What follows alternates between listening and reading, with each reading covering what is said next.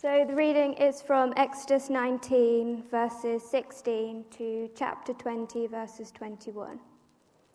On the morning of the third day, there were thunders and lightning, and a thick cloud on the mountain, and a very loud trumpet blast, so that all the people in the camp trembled. Then Moses brought the people out of the camp to meet God, and they took their stand at the foot of the mountain. Now Mount Sinai was wrapped in smoke, because the Lord had descended on it in fire. The smoke of it went up like the smoke of a kiln, and the whole mountain trembled greatly. And as the sound of the trumpet grew louder and louder, Moses spoke, and God answered him in thunder. The Lord came down on Mount Sinai to the top of the mountain, and the Lord called Moses to the top of the mountain, and Moses went up. And the Lord said to Moses, "Go down and warn the people, lest they break through to the Lord to look and many of them perish. Also let the priests who come near to the Lord consecrate themselves, lest the Lord break out against them." And Moses said to the Lord, "The people cannot come up to Mount Sinai, for you yourself warned us, saying, 'Set limits around the mountain and consecrate it.'" And the Lord said to him, "Go down and come up bringing Aaron with you. But do not let the priests and the people break through to come up to the Lord, lest he break out against them." So Moses went down to the people and told them. And God spoke all these words, saying, "I am the Lord your God, who brought you out of the land of Egypt, out of the house of slavery. You shall have no other gods before me. You shall not make for yourself a carved image or any likeness of anything that is in heaven above, or that is in the earth beneath, or that is in the water under the earth. You shall not bow down to them or serve them, for I, the Lord your God, am a jealous God, visiting the iniquity of the fathers on the children to the third and the fourth generation of those who hate me, but showing steadfast love to the thousands of those who love me and keep my commandments. You shall not take the name of the Lord your God in vain, for the Lord will not hold him guiltless who takes his name in vain. Remember the Sabbath day to keep it holy. 6 days you shall labor and do all your work, but the seventh day is a Sabbath to the Lord your God. On it you shall not do any work, but the seventh. On it you shall not do any work, you or your son, or your daughter, your male servant, or your female servant, or your livestock, or the sojourner who is within your gates. For in 6 days the Lord made heaven and earth, the sea and all that is in them, and rested on the seventh day. Therefore the Lord blessed the Sabbath day and made it holy. Honor your father and your mother, that your days may be long in the land that the Lord your God is giving you. You shall not murder. You shall not commit adultery. You shall not steal. You shall not bear false witness against your neighbor. You shall not covet your neighbor's house. You shall not covet your neighbor's wife, or his male servant, or his female servant, or his ox, or his donkey, or anything that is your neighbor's. Now when all the people saw the thunder and the flashes of lightning, and the sound of the trumpet and the mountain smoking, the people were afraid and trembled. And they stood far off and said to Moses, "You speak to us, and we will listen, but do not let God speak to us, lest we die." Moses said to the people, "Do not fear, for God has come to test you, that the fear of him may be before you, that you may not sin." The people stood far off, while Moses drew near to the thick darkness where God was. This is the word of God. Thank you, Father, that you are gracious and compassionate, slow to anger, abounding in steadfast love. We pray, Father, as we reflect on your character this evening, that you would give us a better understanding of who you are and how we're to relate to you. In Jesus' name, amen. So here we are, we're at the 10 Commandments, the most famous rules there are, and really this is the high point in Exodus. Over the past few weeks, we've seen some pretty low points, haven't we? Remember, we started off with this diagram here, and right at the beginning, we saw that it was pretty grim, wasn't it? They were in slavery. But then we saw God appear in the prickly bush, which was on fire, and things got a little bit better because God said he was going to save his people. So we go up a little bit more. And then there was the plagues against Egypt, which wasn't great for Egypt, but it was really good for Oh, I've got a splinter. Wow. Good. Oh, that really hurt. Good for Israel because they were being oppressed by the Egyptians. So things got a bit better. This diagram hasn't. There we are. You can imagine that. And then we saw the Passover, where God saved his people through the death of a lamb. And that was great. And then last week we saw the sea, oh goodness, sort of divide. And I'm told that this is a kind of moving object. So what do I do?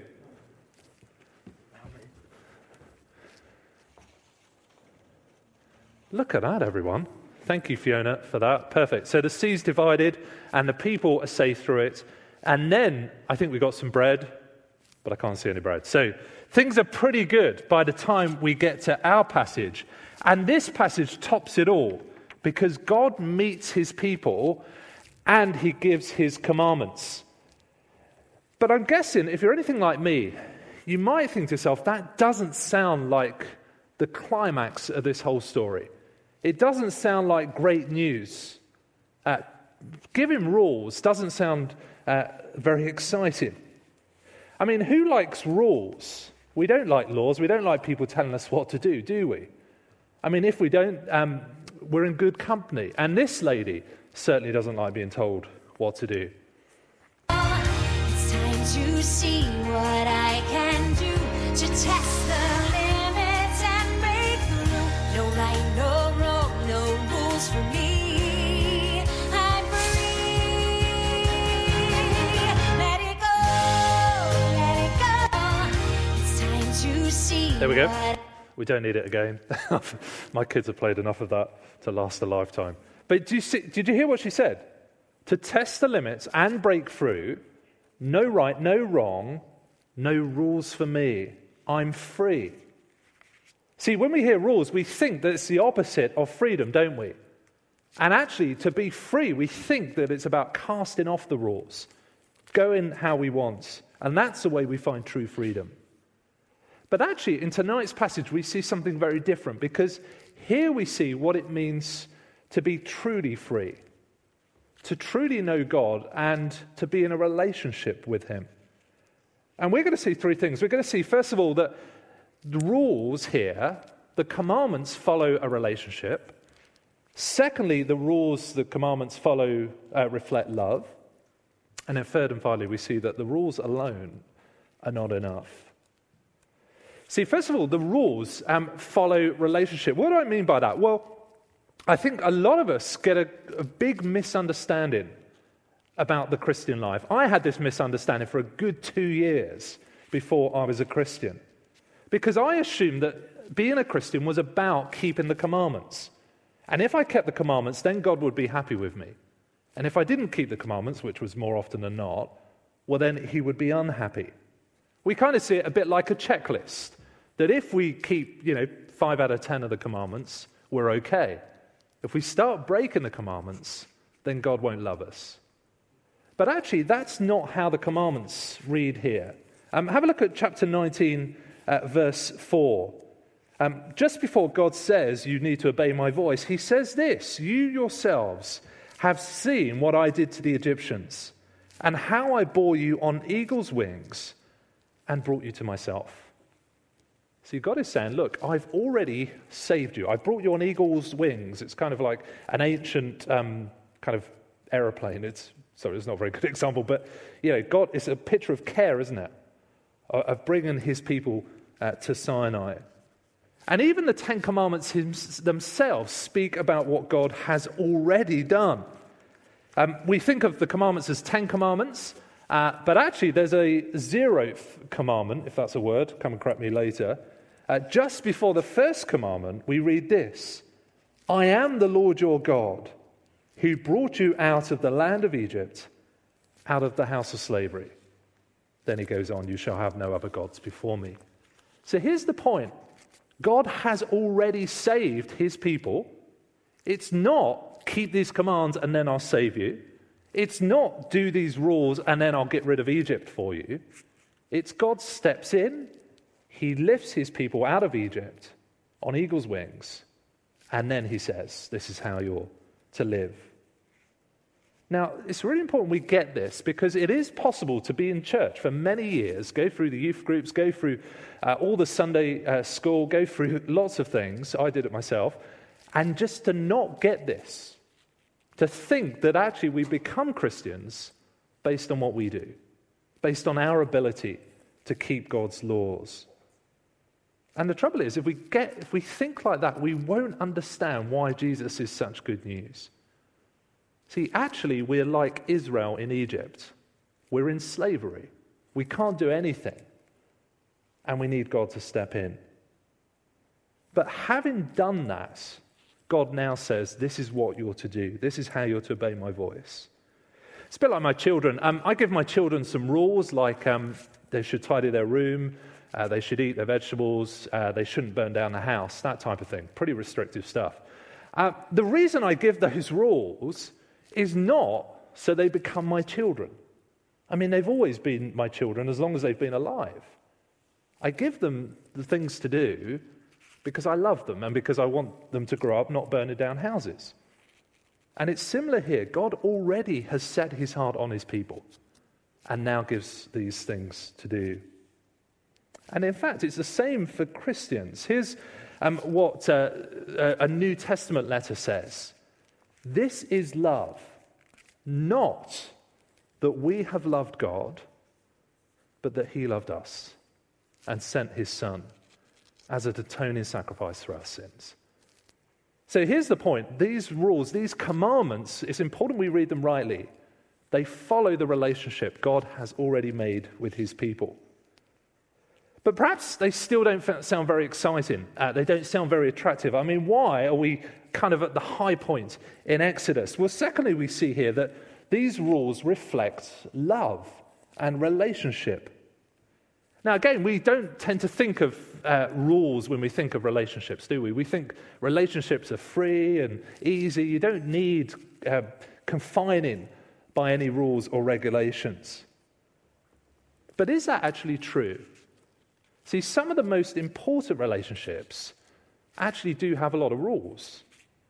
See, I'm married, and when I got married, I stood at the front of a church, and we made promises to one another. And perhaps some of you have seen marriage ceremonies take place. And when you do, you hear the couple say to one another, in sickness and in health, for richer, for poorer, for better, for worse. And no one ever thinks, well, they're spoiling the love they've got for one another. They're making all these rules. Rather, we see them demonstrate their love, don't we? As they make these vows to one another. And God here wants his people to show their love to him. Not to earn his favor, but because they love him.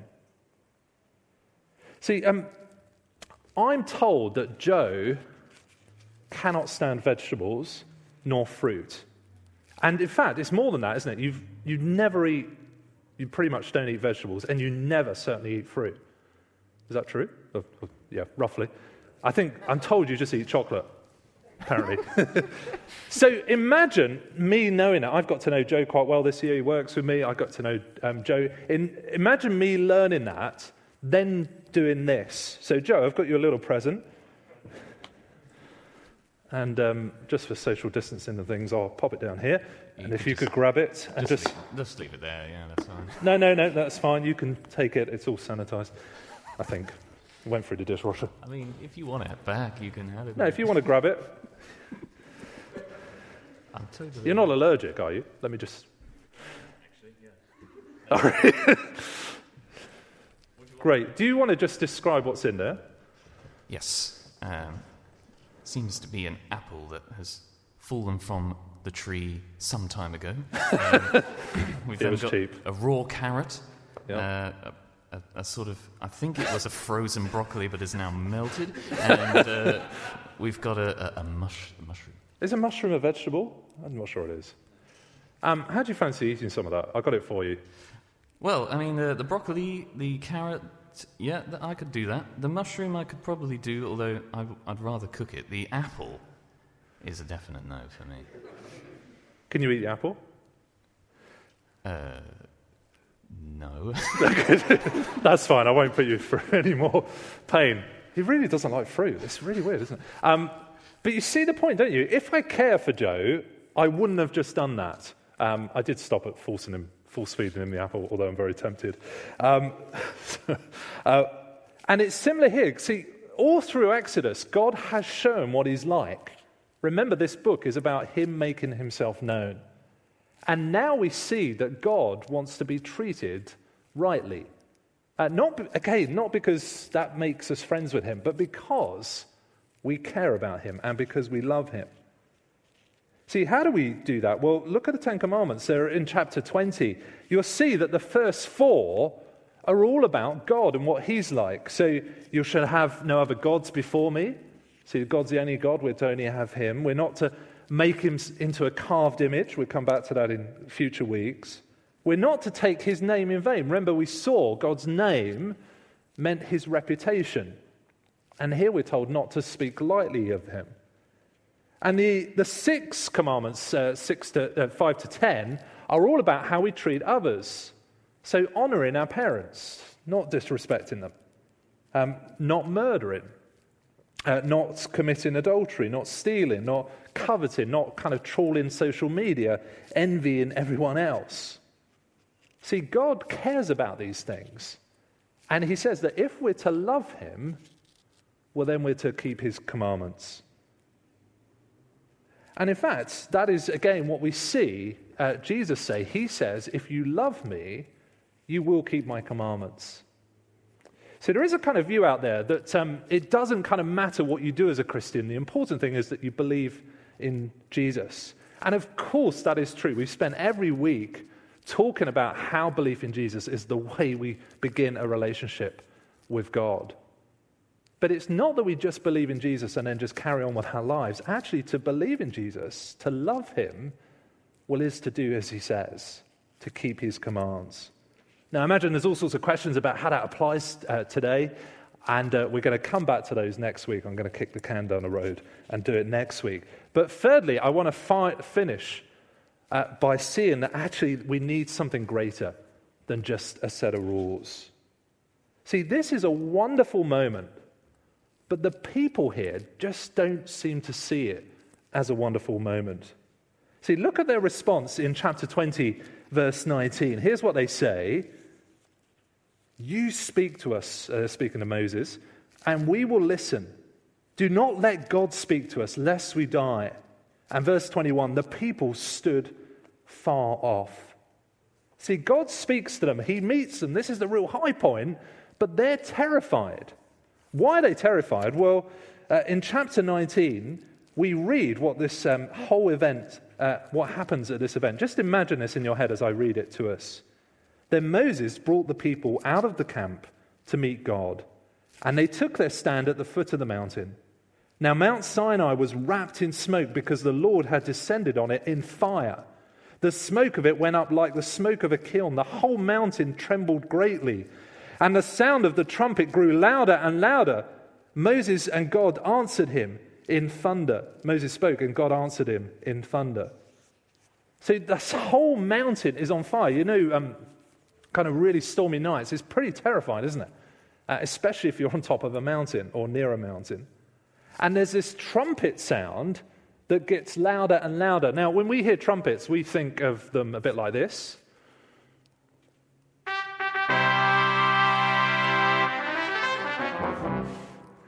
Or something like that. But actually, this trumpet is not like that, I'm pretty sure. It's more like this.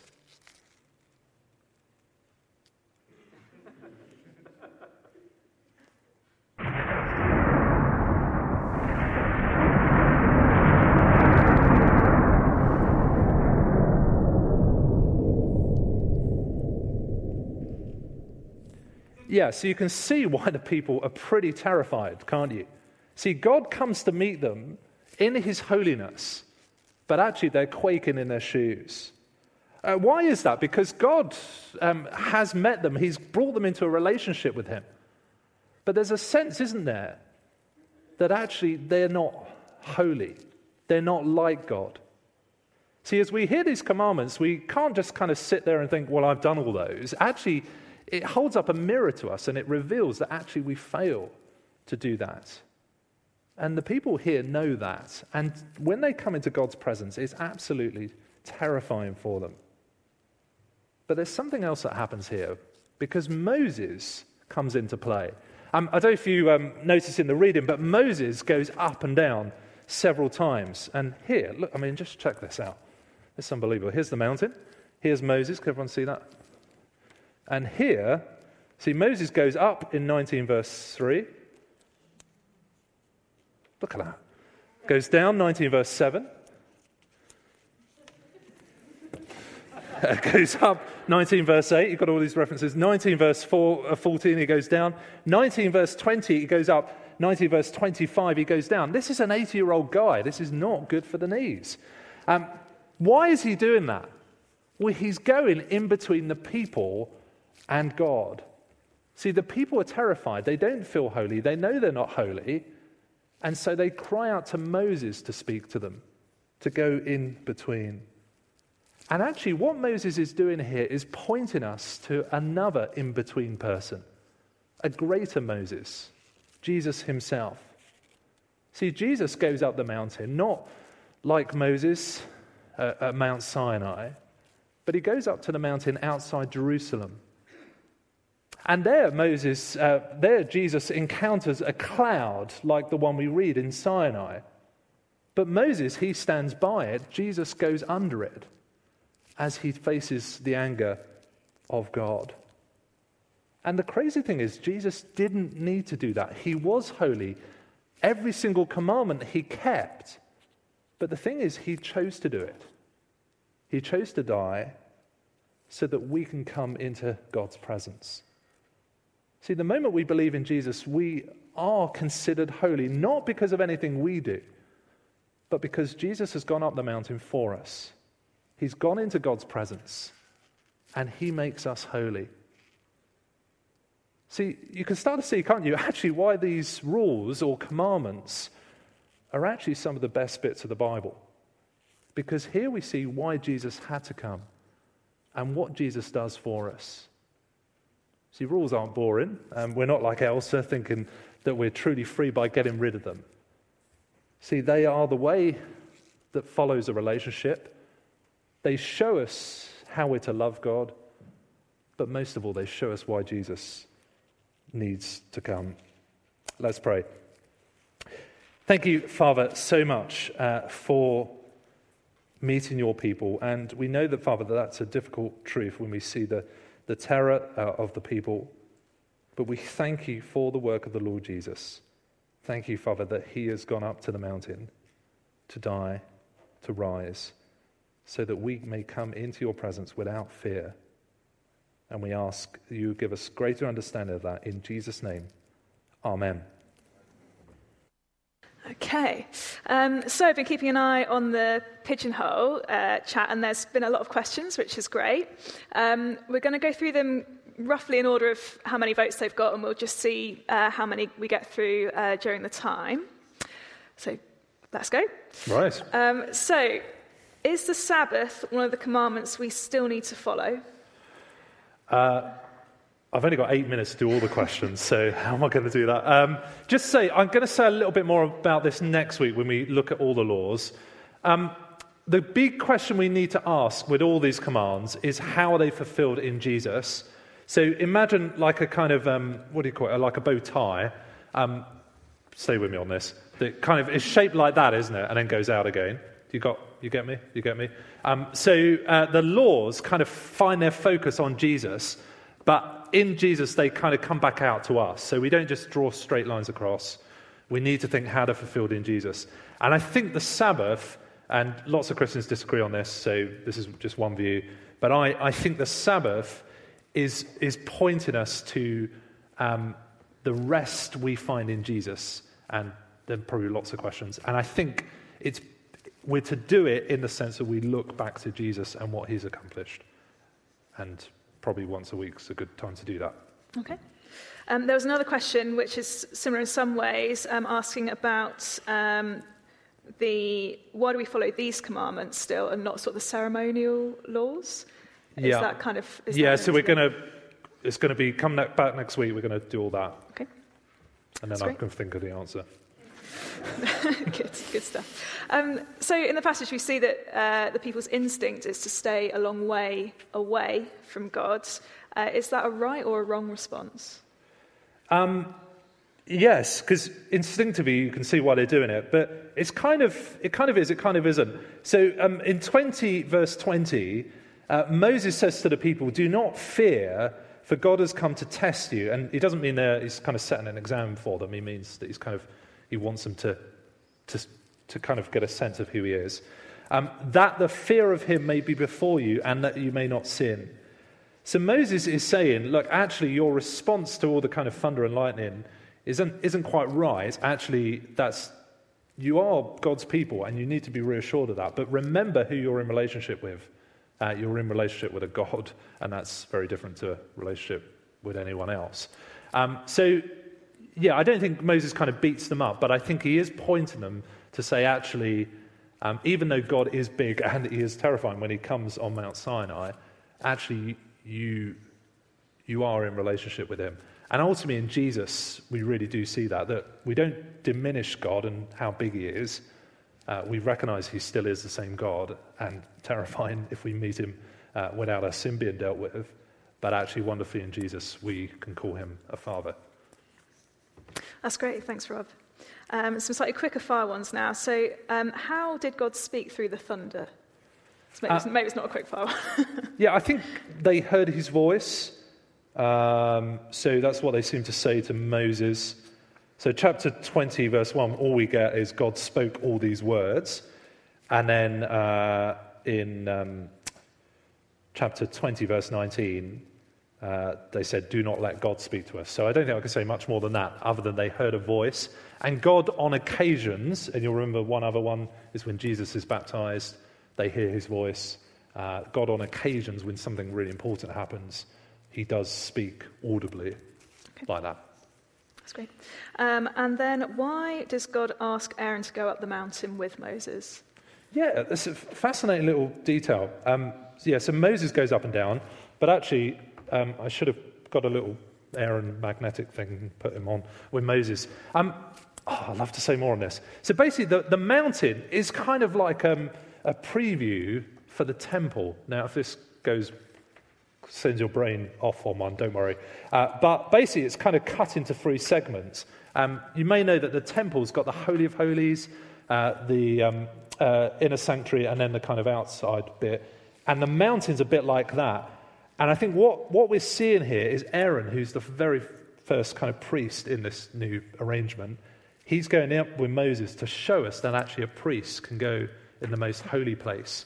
But that's very limited, once a year, with all sorts of sacrifices. And actually, Aaron's pointing to Jesus, who goes right into the holy place and brings us in with him. That's great, thanks. And now some about the commandments themselves. So are the commandments in order of seriousness? Do they get more seriousness as they go on, or less seriousness as they go on? I don't think that's the best way to see them, although there's a guy who lived about 500 years ago called Martin Luther, and he said, actually, you can't break any of the commandments without breaking the first one, to have another God before you. So probably that is the most significant one, not because he said it, but I think it might support that. But then again, number 10, coveting, comes up in the New Testament a lot, because it's really important, because we can sit here and we think, oh, we haven't murdered anyone, we've not committed adultery, but coveting is actually something that's right in our hearts, and it's something our whole society is built on, and gets very kind of personal when we think about that. So, yeah, probably not quite, there's probably a little bit there, but not the best way of thinking of it. Okay. And then what is the heart attitude behind the commandments, and what is God's purpose in giving these commandments to the people? Yeah, so interestingly, when you look at these commandments, they're not kind of just quick-fire rules. They're actually, some of the language comes from Genesis and Eden.